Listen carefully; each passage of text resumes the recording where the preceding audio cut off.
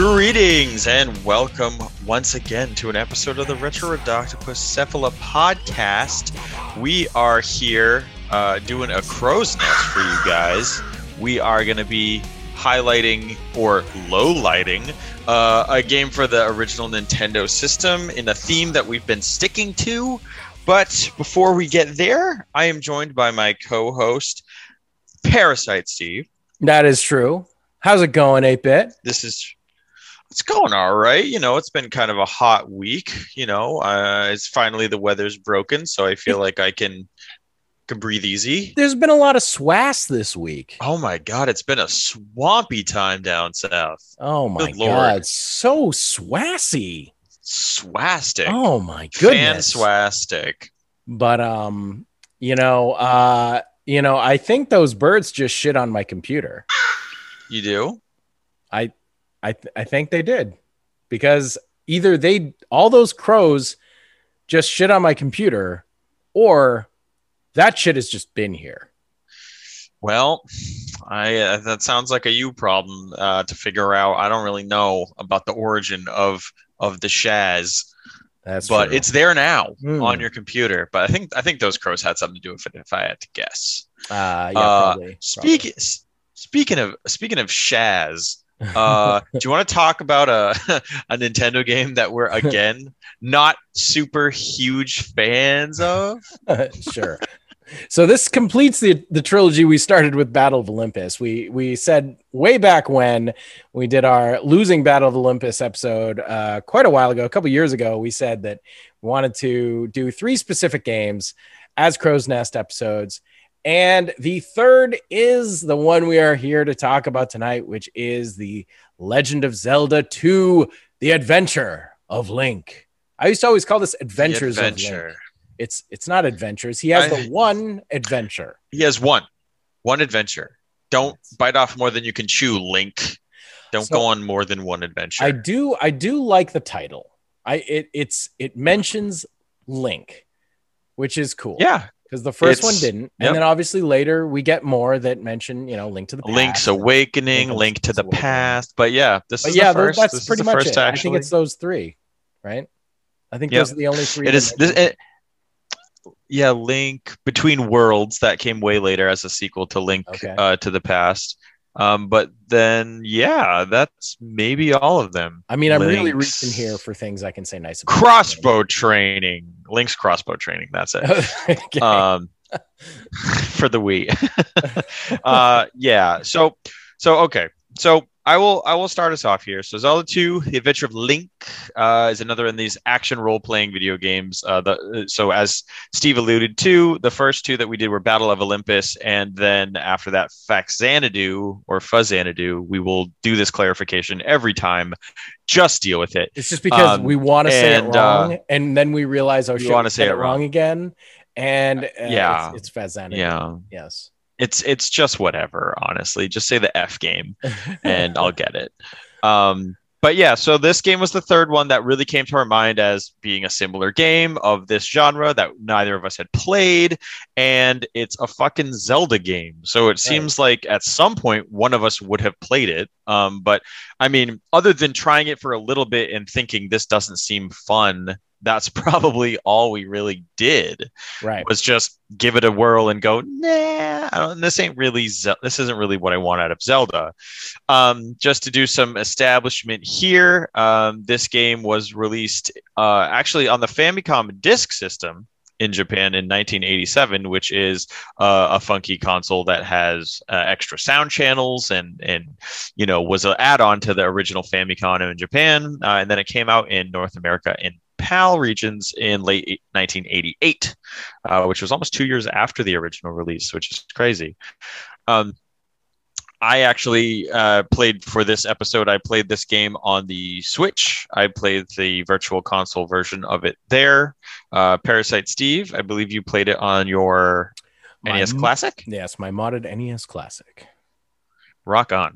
It did come with it by default. I didn't have to add that game on there. Yep. That was one of the OG ones that was part of that. Yeah, so Zelda 2, it's a big departure from the first one. It is no longer strictly an overhead endeavor. In fact, it's really not much of an overhead game at all, except for the map screen.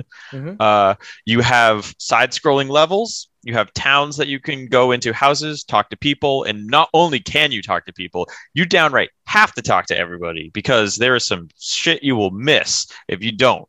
So you got to talk to everybody. When you pop out of a little area that's side scrolling, it'll bring you to an overhead map. You can walk around. You hear the music that goes dun dun dun dun dun dun dun dun dun dun dun dun, and it starts out like the original Zelda music, and so you're totally like thrown for a loop because you're expecting it to just go into the Zelda theme, and then it doesn't. It like has the same first two bars or something, and then it's like, no, Yeah, you remember that old shit? This ain't it. It's its own thing for sure. It's its own song. Yeah, and so basically, you're going around this map, just going from place to place that's visible. You'll go to a town, you'll talk to a bunch of people. Someone will mention a dark cave. Someone will mention, it might be a good idea to get the candle, and you're like, okay, thanks, guy. Let me just go get that candle.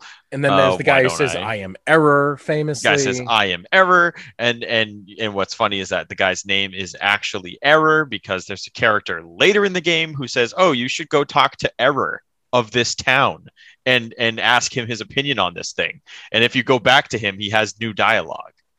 Boom. So it like literally is the character's canon name. He is Error. It is not an error.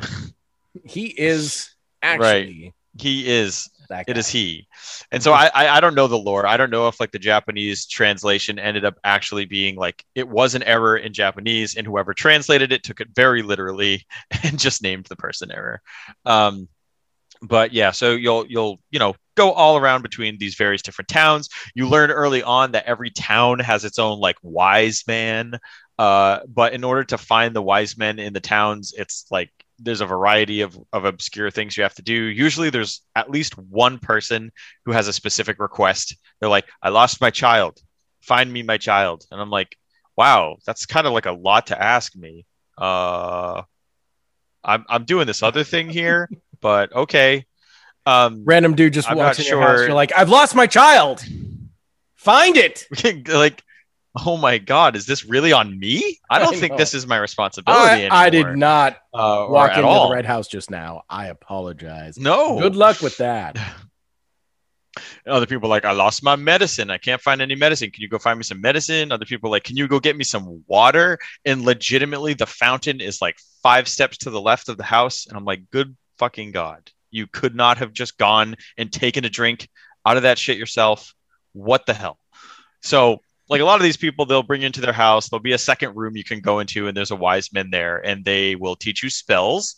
So that's kind of new. This game kind of forgoes what the original Zelda did, and instead of being like you got the boomerang, you got the bow, you got the hammer, you get bombs, whatever, it's like you kind of just have a sword attack, and then you learn spells occasionally, which most of them are optional. Like they help out a lot, but right, like the only one that like the second. So full disclosure, I did not get wicked far in this game. I didn't beat it even close.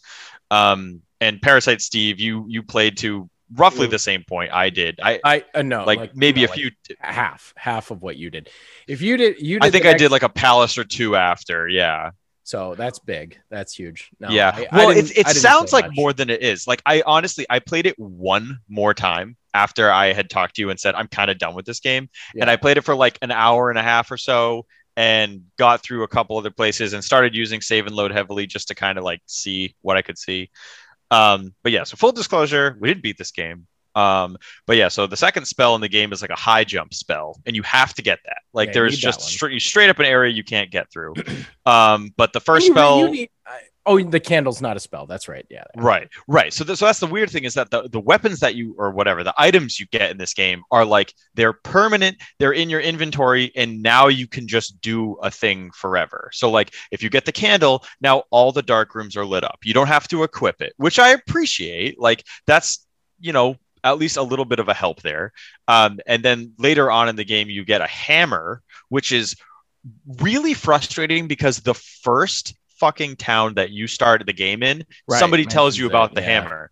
They're like, oh yeah, there's a cave over there. It's blocked by a boulder. You should get the hammer. And the first time I remember trying to play this game, which was like maybe about a year ago before I really, played it for the podcast, I spent all of my time looking for the hammer, and I never even got to the first palace. Like, I was completely goddamn lost. I was like, where the shit is this hammer? The first town talks about it. So you don't get the hammer until like way later, but once you have it in your inventory, you just walk up to boulders, you hit A, and they crumble, and that's it, So it's weird. You don't have equip items that you're putting on. The other thing that's really different about this game is that you level up, which I liked a lot, which I genuinely enjoyed. Like, being a big stupid RPG fan who just never gets sick of grinding for levels.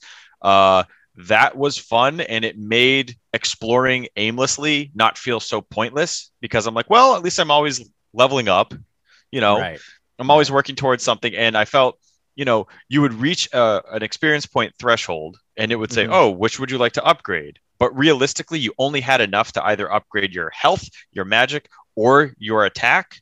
But I guess technically you could just say, no, I don't want to upgrade. You forgo it. So the risk reward there, if you have enough on that, if you say got to level 5 and you only have enough experience or whatever to upgrade your magic, but what you really want is attack, and that attack is going to, cost you more that you don't have right now. So you got to get another level. You may not even have enough on that next level. So you may have to deny one and keep the experience points and not spend it. Right. But if you die, you lose all your current experience. It's shitty, but that's the risk rewards. You can, I found myself always just saying, okay, whatever, I'll afford whatever I can afford. It's making me better. Me too. At least I'm getting some progress here or whatever. But that's 100% what I did too. Just because I'm like, like any progress, if I level up and then I die, I'll still be leveled up, so I don't have to worry about that. And speaking of that, like, so the way that you die in this game, you'll die, you get 3 guys, and then it, game's over or whatever. You continue where you start the game, which is in this, temple with a slumbering princess you assume is Zelda. Of course it is, but they don't actually tell you. So they don't tell you. Yeah, they don't say shit. There's just like, oh, I'm in. Okay, there's a beauty lady. Okay. So anyway, so you always start there, but there is. So at first I was like, this is so bullshit. Like, I can't imagine like getting anywhere in this, because it's just the palaces are so hard. And there's so much exploration that's required, and there's optional stuff in them that you kind of still need anyway, and all this stuff. So then it sort of occurred to me, it's like, all right, well, I was trying to just always do it in one go. And, I was doing all the saves and loads, because I'm like, I don't care. I ain't too proud to, I don't give a shit. So I'm doing all saves and loads just the whole time. And I still got like nowhere. So anyway, so I'm in like the second palace now, right? I'm in this, which is the last one I beat. So I got, it was the one with the, not the hammer, but the glove. The glove. That's the big thing you get there. Yeah. And so I'm doing this, and I'm like, you know what? I wonder if I get some of the stuff and then die, if I'll still have it. I wasn't sure, because really it could go either way. Like, some games are like, no, you got to do it all in one shot. You enter the palace, that's it. So when I tried it, and I started over back at the beginning with sleeping Zelda there, and it's like, oh yep, the things that I got are still there, the levels that I got are still here. Okay, that actually is kind of awesome, because Right. It's now I'm kind of able. generous, you know? Yeah, it's kind of cool. The problem is it just takes a long time to get back to wherever you were. Now I'm Mhm. assuming, I don't know if you already know this 8-bit or whatever, but like I get there's got to be a way to like warp around later, right? Because you can't possibly be expected to just walk everywhere, right? Unless Um, shortcuts open up, like when you destroy so boulders and what the stuff. yeah, so what the game does is it takes a bit before you get there. But the world map is designed very smartly, and as you get to a certain point later in the game, whatever item that you get, like if you once you get the hammer and you can smash the boulders, like there's a very quick shortcut that brings you right back. There's an item you get after that that allows you to quote walk on water, but it only allows you to do it in certain specific places where they want you to walk on water. But they built the world map in a way that like getting back to old places is way faster. Okay. I didn't unlock a fast travel. Okay. But yeah, it takes a bit. Like I mean, by the that's point that's by cool. Palace That's 2, cool because yeah, then it's that like that was cool. yeah, because even if it takes you a few continues before you're trying this thing, it's not just hitting your head against a wall. You're actually able to hopefully make some progress. And I think that the other main thing that needs to happen is you need to be able to get the heal spell. And that was just something that it was like right when I stopped and I didn't know what to do. And I ended up looking it up, or you told me about it or something. And I think you looked it up because I had to look it up. Yeah, too. this I was like, was what the shit? And this is the same thing. This like impossible logic, illogical situations, illogical solutions, I should say. That is just rampant with these games. It's rampant with, everyone we've played, every single freaking one. Battle of Olympus, Phazanadu, Crystalis. It's definitely true for Simon's Quest. And it's definitely true for this. It's like, this lady says she wants, what was it? She wants you to find she needs to find her mirror. And yeah, you're like, her okay. mirror. She's like, I lost my mirror. Bring me back my mirror. And you're like, cool, dude. So previously, up to this point, you find stuff like that hidden in caves. There usually are extra caves you don't have to do, but they're there. Or you'll find them along your way. Or you have to just keep exploring or whatever. So this falls in the same category as the thing that pissed me off so bad and made me rage quit, Crystalis. With the whole thing with that guy in the dance studio, and you had to like randomly search for him in the town. And honestly, it's like it's absolutely ludicrous what you have to do to find this mirror. It's crazy, and so I agreed with you completely that I thought the solution would be in a dungeon. So I'm not going to reveal what it is. I'll let you do that. But what my thought was okay. I beat the palace at that point, and I hadn't found the mirror. And I was like, wow, I still can't find the mirror. I went through this whole dungeon. I'm like, right. Well, the only thing I can think of is that I do now have the gauntlet, which allows me to destroy like big square, like it's weird. It's like you get the hammer to destroy boulders, but the gloves let you destroy on the blocks. map screen. Yeah, blocks in like a level. The gloves let you do. Yeah, the glove works. And so I was like, 2D levels. And I'm like, the only thing I haven't tried is there's a room in the dungeon with 1,000,000 fucking blocks that are all stacked up. I'm like, maybe I go in there and I just break every fucking block. And I thought of that too. I was like, maybe that's what I have to do. I did consider that.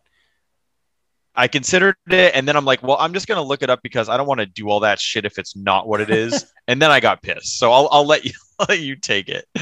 I mean, it's just another stupid thing where it's like there's no reason to think you could even do this. It's in the town. It's in another house, and there's a room that you go into, and it's just empty. And so it's like totally empty. What you're supposed to do is there's like a fucking table over there. And so the game wants you to go over to the table and try talking to the table as if it was a person. And then the table will say, oh, here's a mirror. So there's no actual... You see a mirror lying underneath there isn't whatever. Anything and I'm like, there. There's no reason to try talking to random furniture. There's no reason to think that maybe the mirror she's asking for is somewhere in this town. You definitely just are like, okay, I will look for a mirror on my travels. I will find it eventually. And it's like, no, you won't, because it's right next door to her and it's the fucking table you got to talk to. So, I mean, it's just bullshit. Like, give me a fucking break. Like, at least make some sense. Like, if she had said something like, you know, I lost it somewhere in this town. Okay, fine. Like, I don't know. Just like, because I lost it in this town. Yeah. No. There's no reason to think nothing has been a town solution. Right. And there's been plenty of houses that were pointless. Like, it's not like, every house has had a thing. 100%. No, I'm like, this is just an empty house. They did it for world building for the sake of being like, they're not home. And guess what? Whatever. There's always empty houses in RPGs. It is not a weird thing. It is not a weird thing. All. There's always empty houses here and there. So, I mean, it was just one of those things where I was like, oh, we're here again. So I think that,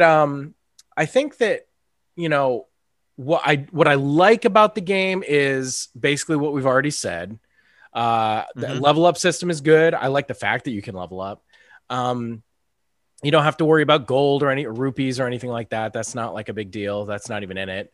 I like the graphics, honestly. I think they're pretty good. But, you know, we like the graphics in Battle of Olympus too.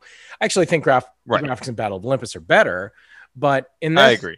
In this, I mean, Link looks pretty good. And as a kid, I was not a player of the original Zelda. And I'm not saying it's because I didn't like it. I literally just never played it ever. And to this day, I've never been a fan of the original Zelda. I've tried to go back to it. I just can't do it. I can't get into it. It doesn't at all jive with me. I don't like the look of it. I don't like the feel of it. I just am all set. I know it's the most like beloved game. No, I'm there with you. I'm totally there with you. I just don't, there's nothing for me in that original Zelda game at this point. I think I missed my chance.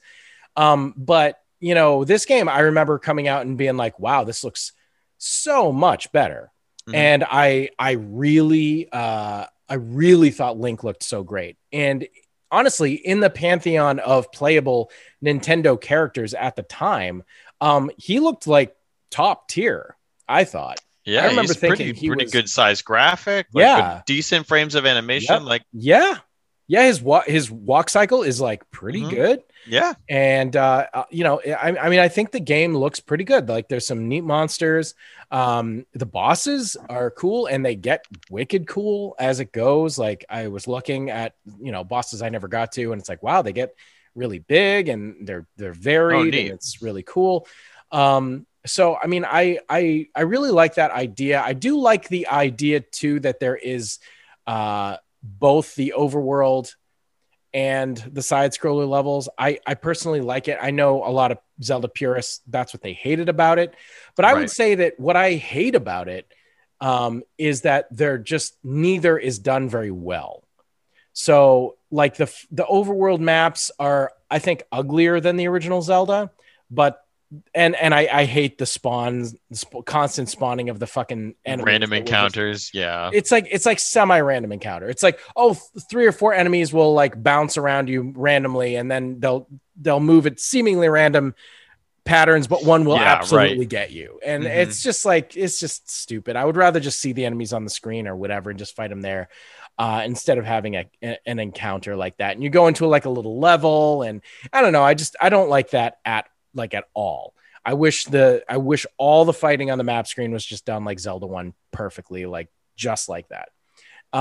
And while I love the look of the side scrolling levels, I don't know, like it's sort of, I feel like part of it is fatigue of this genre that we are forcing ourselves to play. Right. Which is self-induced. To be fair, we acknowledge this, you know, but what's happened is we are coming across the same issues with all these games. And I think at this point, I'm just out of patience. Like none of them are breaking the mold. None of them are daring to improve on like core shortcomings. Right. So, I mean, I don't know. I don't even know. Like this came out in 87, 86, 88 in America.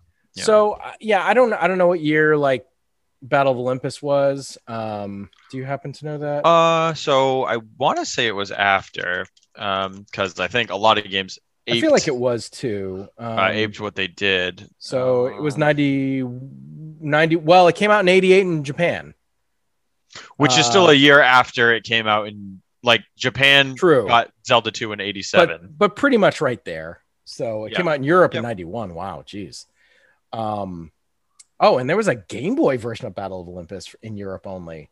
Huh? What? Yeah, that's what it says. But anyway, so clearly they're right there. And Broderbund is definitely not Nintendo as far as a developer, but I think that my biggest issue with all these games, I think, is twofold. I hate the illogical solutions they expect you to come up with, first of all, but that was more prevalent in Phazanadu and Crystalis, I would say. Mm-hmm. It's definitely prevalent in all four. It exists in all four, but holy shit. The stuff they expect you to do in Crystalis was insane. The stuff in Phazanadu, it's like, I don't know like how many years you had to play this game. It's made to sell books. It's meant to sell damn Nintendo things. Power and guides and shit. And it's like everyone I talk to or who's played these games is like, oh yeah, I remember using my Nintendo Power to go through this, blah blah blah. And I understand that that's a fun experience, but when you try to look at a piece of media objectively as just a standalone thing that succeeds on its own merit, that is hugely flawed when you need a and you're right, piece of it's literature. Probably by design. It's probably they're like, oh, they make it impossible, but it sucks. That sucks. And I mean, honestly, nothing's worse than Star Tropics, where you literally couldn't get the code unless you had the manual. So if you resold it or whatever, or no, it's not even the manual. It's like a little piece of paper. I think that came with. You had to like get it wet, like you had to get it wet. The paper, And so like they're really trying to make it so you can't crack the code in these games. But that was just one thing. But still that's insane. Like what the hell. But I mean, I think the illogical solutions, but also so I guess three things. The other two things are bad hit detection is a big thing for me. I cannot take it again. So of all the games that we've played in a row, the only one that didn't have this problem was Willow.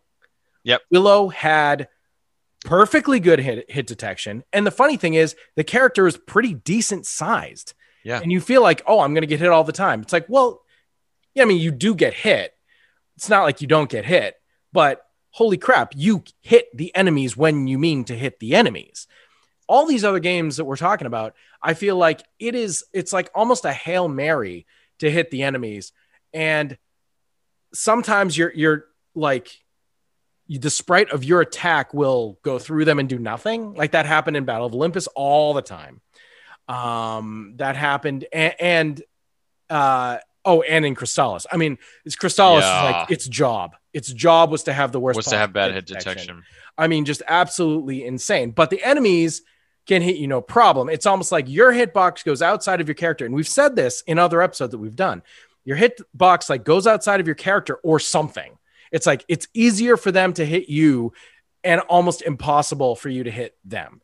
I didn't think that your hitbox it doesn't play by the same rules. Right. Like I don't know that the hitbox the enemies are way harder bigger in this one, but in the other ones I felt that across the board. But it is like I feel like I'm playing it and I'm just constantly swinging my sword, trying desperately to just attack this freaking enemy, and all I can do is constantly get hit a million times. So there is a thing in this game that makes it worse. So there are things that I like because we were talking about, how does this rank? Willow aside, because we loved Willow. All the other four, how does this rank? Or even if we just want to say put Crystalis aside too, and rank it with the action RPG platformer games. And you said you think it's your favorite, and I think it probably is my favorite too, honestly. But of Battle of Olympus and Phazanadu in this, I would say that this is probably my favorite. But there is one thing, and I liked it better than Crystalis too. Yeah, me too. Oh well, I had fun with Crystalis for longer, but then it pissed me off super hardcore. But I don't know. Right. I don't know. I think I like Crystalis better. But anyway, but this one, it does one thing way better than Battle of Olympus, which is the fucking map screen. It's great. You can just get around. It's no problem. Battle of Olympus is just pure 2D stuff. And it's like you have to remember what tree to go in that leads you to this other level, that leads you to this other thing, that leads you to this other thing. There's no signs. No, there's no hints. This impossible way to get around. It's so difficult to get around in that game. And the warp points in Battle of Olympus were one way. And they sent you to like a random goddamn place. Oh my God. You're like, oh, I want to get here. Should I warp this? This one goes to town G, but town G goes to town C, and town C goes to town F. But I need to get to E. How do I get to E? And there wasn't always a warp right afterward. Right. It's super it's super awful. So I think that was that game's biggest shortcoming, honestly, is getting around. Mm-hmm. And it had many shortcomings. But with this one, that is fixed. No problem. Awesome. So that's a big boon. But yeah, I mean there are a lot of enemies. This enraged me. I literally couldn't deal with this at all. They tried to like incorporate this fencing mechanic, which is all I can really call it. It's like fencing. Yeah. It's like it's like not just smart enemies that would like fence with you. And there was a little of that in Willow. The skeletons would do that. They would have their shields up, and you had to like time it right. There was a little bit of that. But I feel like that I could learn in Zelda 2. I was just hoping for the best every time. Yeah, every time. And this is before I got the healing spell. So I would like be decimated after like 1 or 2 enemies that do that, because like they hit you 3-4 times and you're basically dead. And then there's another one in the next room. So you're like, well, I can't beat him without getting hit another 3 or 4 times. Because they constantly are blocking, constantly, and they'll attack either up or down.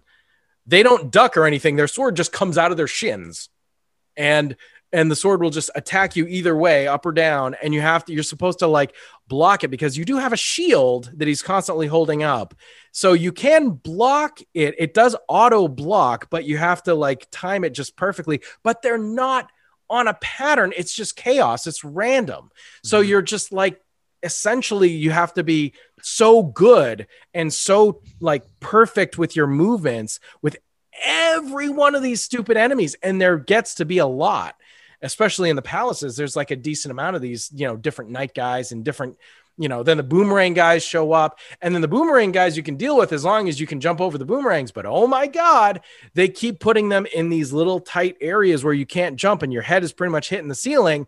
And then it's like, okay, I was even watching the long play where the guy was like really good and like didn't get hit, but every time there was one of those places, he would get hit 4 times because the boomerang guy's just like, he throws it up, throws it down, and then it comes back and hits you, and you try to block it behind you, but the second that you need to turn around to block it, the one coming back at you, he shoots another one at your back. And it's like, that just happened to me constantly.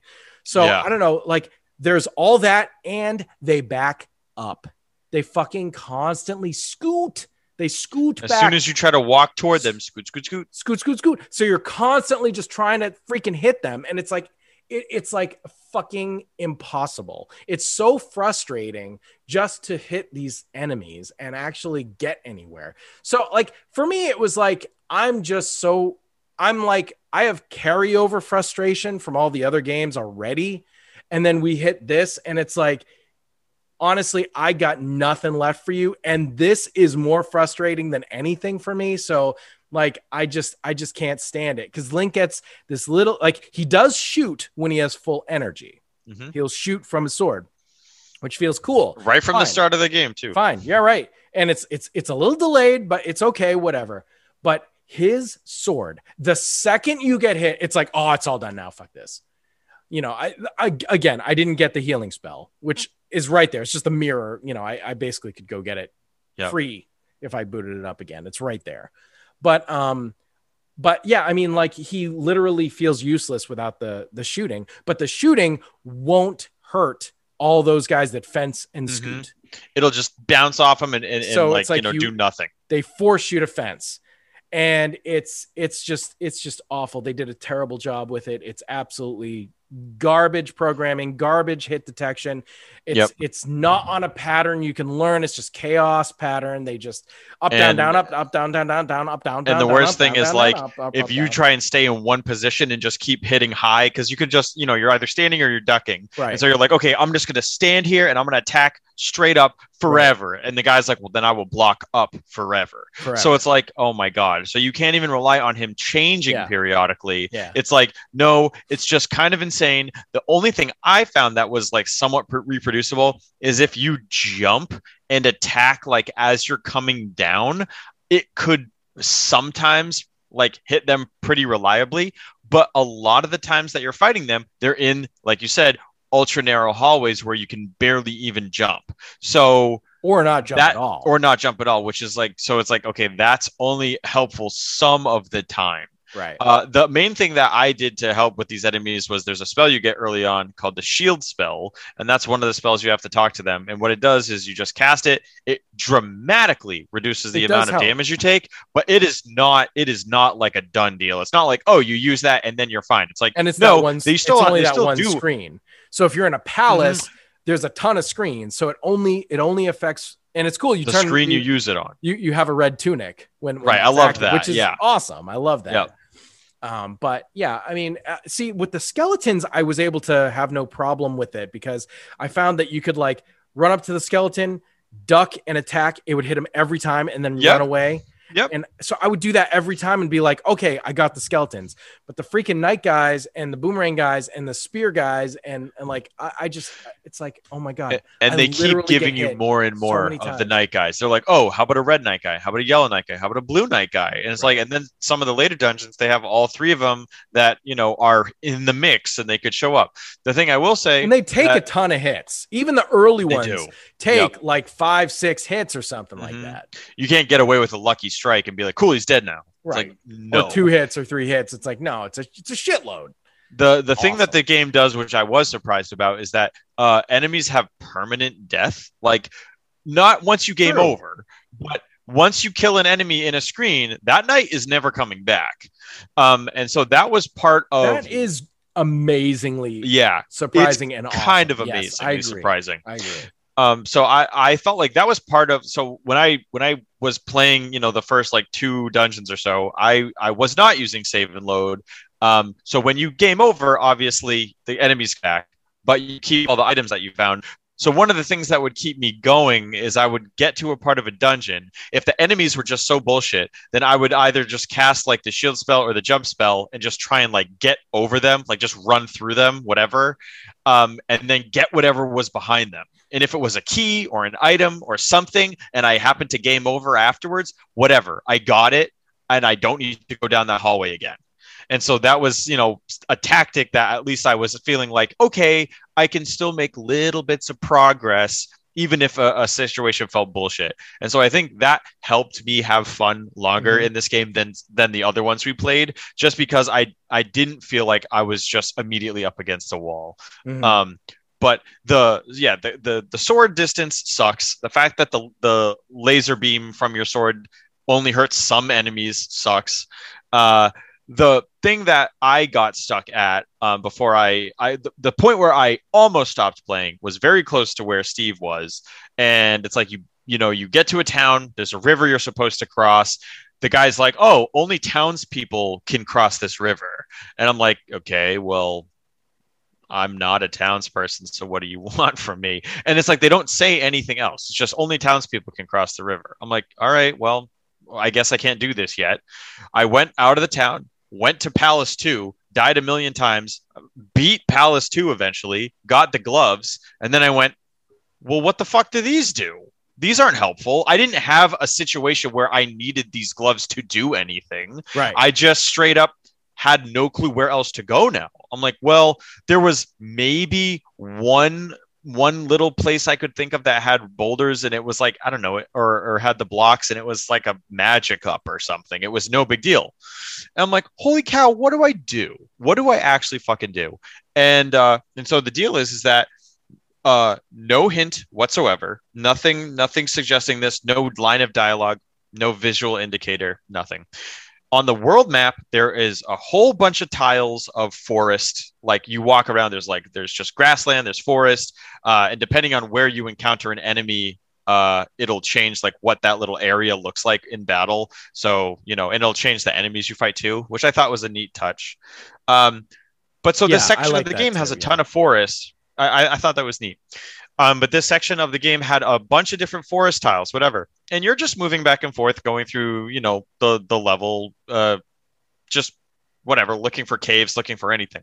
Okay. There's a single tile of forest that has a guy's house, not visible on the world map, by the way. It is a tile of forest like any other of the 50 million tiles of forest that you've seen already and are all over the place. One tile. This guy lives there and he goes, oh, hey, you're trying to cross the river? Okay, cool. I'll just give you this letter or this note that'll let him know that you're good to go and that you can cross it. And that's it. It's not even gated by you needing to beat the second palace. It's literally just chaos theory that you would happen to wander on that tile. Right. And I'm not kidding when I said I've gone back and forth in this area just naturally, not even looking for this house, but naturally, like probably 10 or more times. And I never happened to step on this one fucking tile. And so then when I looked up the solution and I'm like, oh my God, this is such horse shit. Then I single-handedly combed. This is just such caca. So it's such caca. It's maximum caca. Come on, and maximum. I went to every single tile of forest and I still didn't fucking find it. And I'm like, well, I don't know what I'm doing wrong. I have no clue, but I think I give up at this point. Yeah. And so then I talked to you, Steve, and you were like, oh, I actually did find that house totally by accident. And in my brain, I was like, that is the only way that you would naturally find this is by pure accident. Right. So what I think happened the first time. It's not like the guy said, look for the cabin. Look for so-and-so in the forest. He could give you a letter. And then you're at least keyed into, I have to search forests. I mean, it's not like it fucking makes it easy. It just makes it possible. And that's what gets me about these things that I've been enraged by, these illogical things. It's like, come on, tell me anything.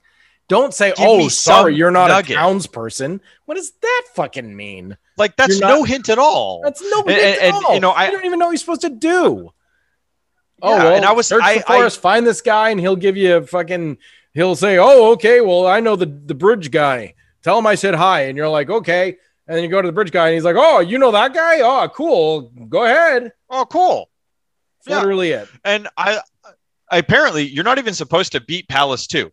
Apparently, you're supposed to get this letter, cross the river, and go on your merry way that way before you do Palace 2, which in my brain seems insane. You can literally just walk to Palace 2. I don't know why you wouldn't assume to do that first. But anyway, apparently that's not like the normal order. But the thing that blew my mind was that when I was doing like the pixel hunt and just like searching for this one square and I didn't find it, what must have happened was I must have encountered a random You're a tile raider on the spot. I'm a tile raider. You're a tile raider. Yeah. That's what you are. Yeah. Okay. I'm a tile raider. But anyway, no, listen to this. I encountered a random encounter on the tile where that house was supposed to be, which canceled me from finding it. That's the only way I can explain it. That's the only way I can explain it because I did it. I did the entire map. I walked to every fucking forest tile and I was like, okay, I keep finding these random forest spaces that are a little bit more developed. And like some of them have like an experience point little bag or some of them have like a full magic refill or something. But I never found the guy's house. The only explanation is that I ran into an enemy on this. That is 100% what happens on the map screen because that happened to me one time going to Palace 2. I was on it and a fucking random enemy encounter, they're buzzing around or whatever. And I'm like, no, fuck off. And I'm just trying to get to the goddamn Palace 2. And the guy's like, up your ass. And it literally did that. I was the second I went onto the tile that was for the palace, the enemy got me in that same second hit you. And the enemy won. Fuck. So I went into the battle instead of going into the palace. Instead of the palace. 100% is what happened to you. Oh my God. It's so what happened to me. And I felt crazy. I'm like, I just looked at a goddamn map. Right. I just went to every forest tile. So whatever. I eventually did find the house and I crossed the bridge and I did the next couple of areas because I still found, playing it and exploring and stuff to be fun. And there was a big section afterwards called Death Mountain, and there's like a bunch of caves that loop back around, and it's all like supposed to be very confusing, but I think you can kind of just like methodically cross them out and be like, okay, this place didn't go anywhere, blah blah, whatever. And I did the next couple of palaces. At the point I got to, I was just kind of bored. I was like, the game at this point isn't really doing anything exciting. The dungeons are just getting way longer. There's just throwing way more shitty enemies at me. And so it's just like, here's more of this flavor you're already getting kind of sick of. And I'm like, right. Okay. I was willing to tap out at that point because I'm like, it's fine. It's not that the game on its own, I left it hating it. I'm just like, I'm kind of bored with this and I'm fine to just say my 2 cents from what I played. Right. Because it's like, definitely. In Palace 1, there might be 2 of the night enemies that essentially fence you and scoot. The fence and scoots. Mm-hmm. Okay. And then in Palace 2, maybe there's 6 fence and scoots. And then it just keeps going up. So you're like, okay, what happens when there's like multiple fence and scoots on the same screen? One room has 3. One room has 3. Like fuck you. You suck so bad. I hate this so much. Like there's nothing I like less than fighting these goddamn fence and scoots. Fuck them. Just let me goddamn motherfucking hate you for God's sake. Let me go. Yep. No. We're gonna back up. Ooh. And I have to mention this. I have to mention this. There are these skull enemies that just bounce around, and you hit them and they freeze in place. But I hit it like, I don't know, maybe 10 times and couldn't beat it. So I was like, oh, they are invincible. You just have to avoid them. That makes sense. Well, I was watching a long play, and the guy's like sitting there hitting it over and over. And I'm like, are you kidding me? Clearly you can kill these things because he's sitting here doing it and he's got a long play recording. So clearly he knows what he's doing. So it was so long that I was like, no, this was in the first dungeon, the first one. So obviously he was a low level. So maybe they're the same level throughout the entire game or something. And it's just whatever. But I fucking counted, and he attacks like so fast. He's basically mashing the button. So it's actually pretty hard to count the attacks, the strikes. But I did my best, and it was in the neighborhood of 120 hits before that enemy died. Jesus fucking 120. I'm not off by much. I'm not. Yeah. I definitely am underestimating. Yeah. Over under is like, 8. I don't know. Yeah. Not much. So like clearly this enemy was meant to be an obstacle. That? Like you can kill it, but still 120 hits. What the fuck? There's like tons of them on the screen too. It's just so funny, like the thought. So I guess what you could do, because they did give him like 50 XP, which is amazing for that first dungeon, especially the first palace. I'm pretty sure it was 50. So if I'm right on that, then it's like, well, actually, it's a pretty easy way to farm, because even though it takes forever to kill them, they're easy. Yep. And you can just keep doing it. But pretty funny. That's hilarious. I mean, holy crap. I never would have counted if I wasn't doing the episode tonight, though. I got to tell you. So thank you, Retro Rodoctopus. Shabibans are all around. It's always good to count. It's always good to remember how to count. Yeah. So thank you, Zelda 2: The Adventure of Link, for encouraging us to count. Yes. And that's kind of where we stand here. Yeah. Later on in the game, one of the things that they do is there are, like we said, different tiles that have different types of enemy encounters on it. So there's like a graveyard space that just looks like a little like a headstone, but it's a cross. It's a straight up cross, which I was surprised was in the game. Right. Right. And Even in Castlevania, you don't usually. they like censor the crosses, but yeah, all these graves are marked with crosses. And if you get into a battle on one of those spaces, it's not a graveyard by accident. Like, you are just about guaranteed to fucking die. Like, the enemies that are there are these like flying eyeballs that shoot fire, like they cry fireballs downwards. And then there are these other enemies that they hit like super fucking hard, and every time any of the ghostly enemies hit you, they drain your experience as well. Like, it'll hurt you, and then you'll also lose experience too. And so there were so many times where I'm like, okay, well, I need to get from A to B, but there's a bunch of graveyard spaces in the way. But so help me fucking God, if I run into a random encounter in there, I'm shit. I'm dead. Like, there's no way I can beat him. And like, you try to run away, and maybe sometimes you get through it, but you're beat to shit by the time you get out of there. So those spaces are really fun. And yeah, I mean, there's the next couple of towns, just they didn't do anything crazy. The neatest thing I thought was there was a town with a locked door. There's a house that, there's plenty of houses in the towns that don't open. Like, you can't go into the doors. If you can go in, the doorway is usually just open. But there's a person who specifically at like a point in the town says, "Oh, there is a sword master who lives in this town." And so I went through the whole town, and I'm like, well, I didn't find a sword master. Nobody was here who seemed like this, but there was a bunch of houses I couldn't go in. And because of the table thing with having to talk to the table to get the mirror, which I had to look up that. I was like, well, maybe if I just hit like the talk button or the attack button or whatever in front of the doors, one of them will say something. And so eventually one of the houses did, and it just said, it seems like someone's home, but the door is locked. And I was like, okay, well, that's weird. I don't know what that's about. So then I had a big brain moment of like, these houses all have very deliberately drawn chimneys that no other house has had. Can I get on the roof? And so I had to cast the jump spell and go to like the other side of the screen where there was a small house. And I jumped on the roof of the house. And sure as shit, I was able to get across the rooftops, get to the locked door house, go down the chimney, and inside was one of the sword masters. And he taught you how to do an attack downward, almost like Scrooge McDuck, where if you jump and hold down, he holds the sword down and you can pogo off of guys.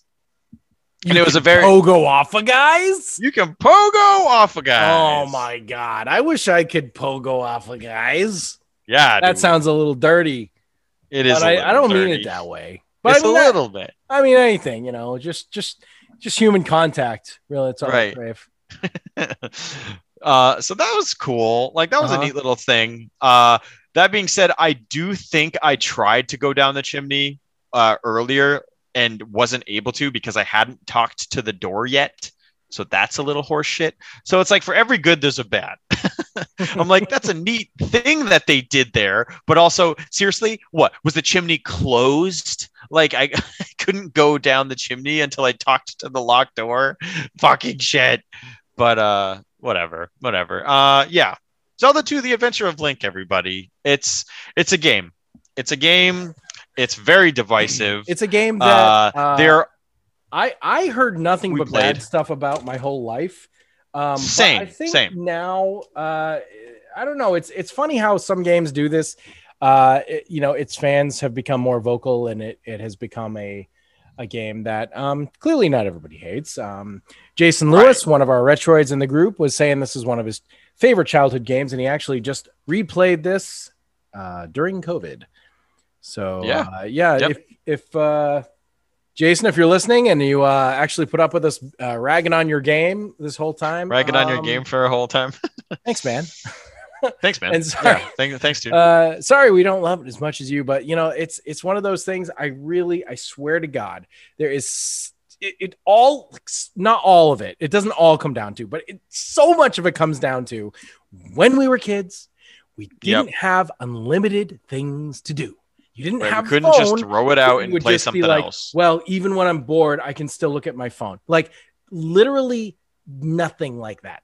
So Yep. like as far as video games, like you didn't get a million of them. Nobody I know got tons of video games.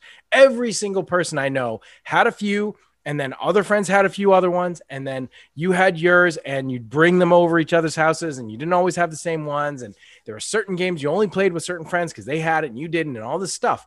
And yeah, I mean, if you had 6 games and the new one you got was Zelda 2, and the amount of time you're liable to put into it is so much different than today. Even though we're doing the show, it's just like I can't force myself to like play through this thing that I'm having no fun with for too long. I try, right, or the fun stops to enough of a degree that you're like, and I got the flavor. I'm literally miserable. Why am I doing this? And it's like, oh, right, to make an episode of a podcast that like 7 people will listen to. So like, it's like not really worth it to me. But at the time as a kid, this is your new game and you got it, and you're just gonna put the time in. And the funny thing is, like, that works for games that were good and you could beat too. Like today, I don't beat games more than one time. But back in the day, there were games I would play a million times, and I got so good at them that I would, every time I would play it, I could just play through the whole game, no problem. Like a DuckTales or something like that. So like, then it's like, all right, well, I'm going to play DuckTales for an hour and see if I can get the best ending, just whatever. And that was that. And then it's like, I did that so many freaking times. It's like insane. But and then we had Josh Nealis on the show from Cutthroat Comics. He was on an episode of The Brig a few episodes ago, and he was saying that he remembers DuckTales as being an impossibly hard game. And to me, that's like crazy, because that game is, to me, just so very easy. But other people are like, Zelda 2 is not that hard. You're just not good at it. And to me, I'm like, it's impossible. I will never be good at this. I can't deal with the fence and scoots at all. Like those bastards. Hashtag fence and scoots. Fence and scoots. I want to see those hashtags. Yeah. Retroids. But yeah. Anyway, I really think something needs to be said for that. Like there is just, man, we are not in the same situation we would have been if we had played this in 1987. Right. Definitely not. It's a different time. So, everything's got to be put through its appropriate filters. Also, to cover our ass, I did actually find scans of the manual for this game and made sure to read some shit so I didn't miss something that would have been very obvious to someone who had bought the game. That's the problem we ran into with Crystalis. With Crystalis, that was one of the things where it gave you a semi-good hint.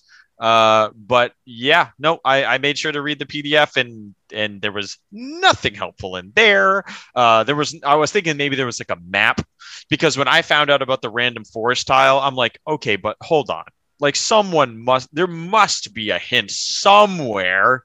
And I actually looked on message boards and shit, and I was like, what is the logic behind this puzzle? Please help me understand how anyone was supposed to find this.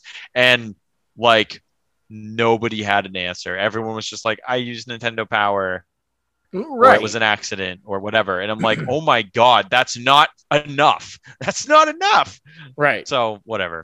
But I did read the manual. It wasn't helpful, but it was very cool. There's a lot of great art in it. It's funny. You mentioned Nintendo Power a couple of times now, and it just, both times what I thought of was, when we talk about like, oh, well, I had to look it up.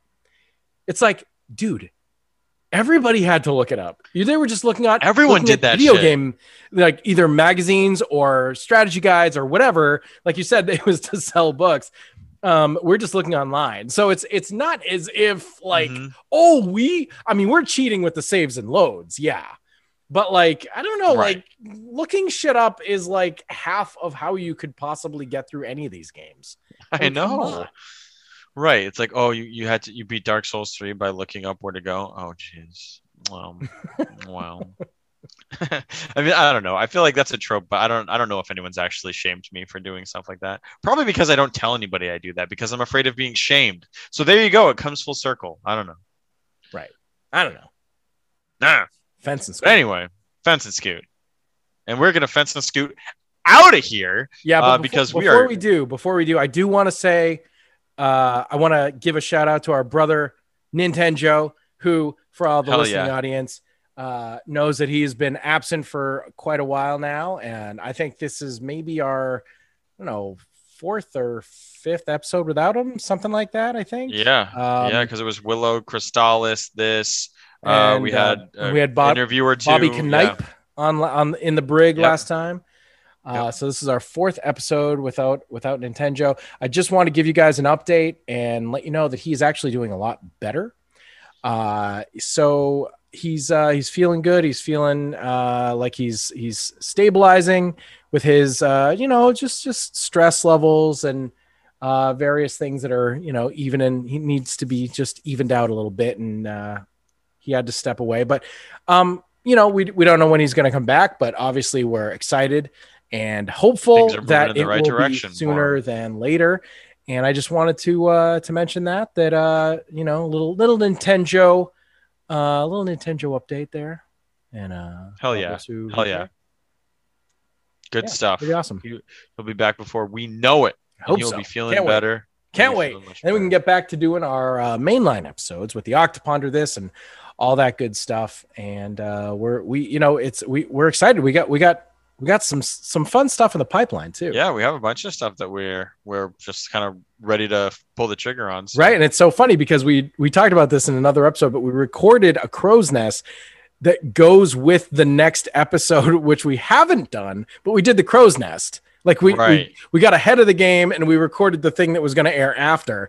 So that is it's just in the can, and it was with all three of us, right? Joe's on that one, right? I know he is. Yeah. Oh yeah. Yeah. And we talk about a series of old Nintendo games. And it's going to go with the next mainline episode, but that won't air until we record it when Joe comes back. So we'll see if that happens. But it's just funny. We've had this one episode in the can for a couple months now at this point. Yeah. A while. Yeah. Hey, it's okay. It's less work for us now. Hopefully you guys have enjoyed these interlude episodes, these video games, and a couple interviews we've had. Actually, we have another interview scheduled. Hopefully our next episode is going to be another brig, and we are supposed to sit down and have a chat with author Stephen Van Patten. He's an author of many fine books. He is also the guy in charge of Laughing Black Vampire Publishing. It's a publishing house, and he's a really interesting guy. He's worked for MTV for over a decade. He worked on I know he worked on that metal show for a while, like back in the day. And he literally we were gonna be recording with him tonight, and MTV called.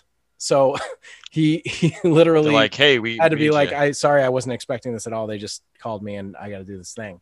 So kind of cool. So, hopefully that'll be a fun discussion. And we wanted to talk about just his books and talk about MTV and just various stories. He's had some cool experiences with industry people and artists and various things, and should be a fun episode. I think he's a cool guy. I've actually gotten to be in a book with him because we were both in Slay, so that was pretty fun. Awesome. Yeah. Yep. Pretty cool. Very cool collection. Sweet. Yeah. Awesome. Well, great shout outs at the end there. We hope everyone's excited to hear those, and we hope you've enjoyed the episode you just got finished listening to. And if you've missed any of our other recent Briggs or Crow's Nest episodes where we bitch about NES games, except for the Briggs are not about that. The Briggs actually have cool people with awesome projects like Bobby Knipe Jr. that we just mentioned. Go check those out, please. Yes. Listen to them. If not for us, for them. These are people far more talented than us. Go check that shit out. We are happy that you joined us for this journey over the waters, the treacherous waters, I believe they are, of all things that make growing up awesome. or not so awesome. But anyway, thanks so much, and we'll see you on the next time.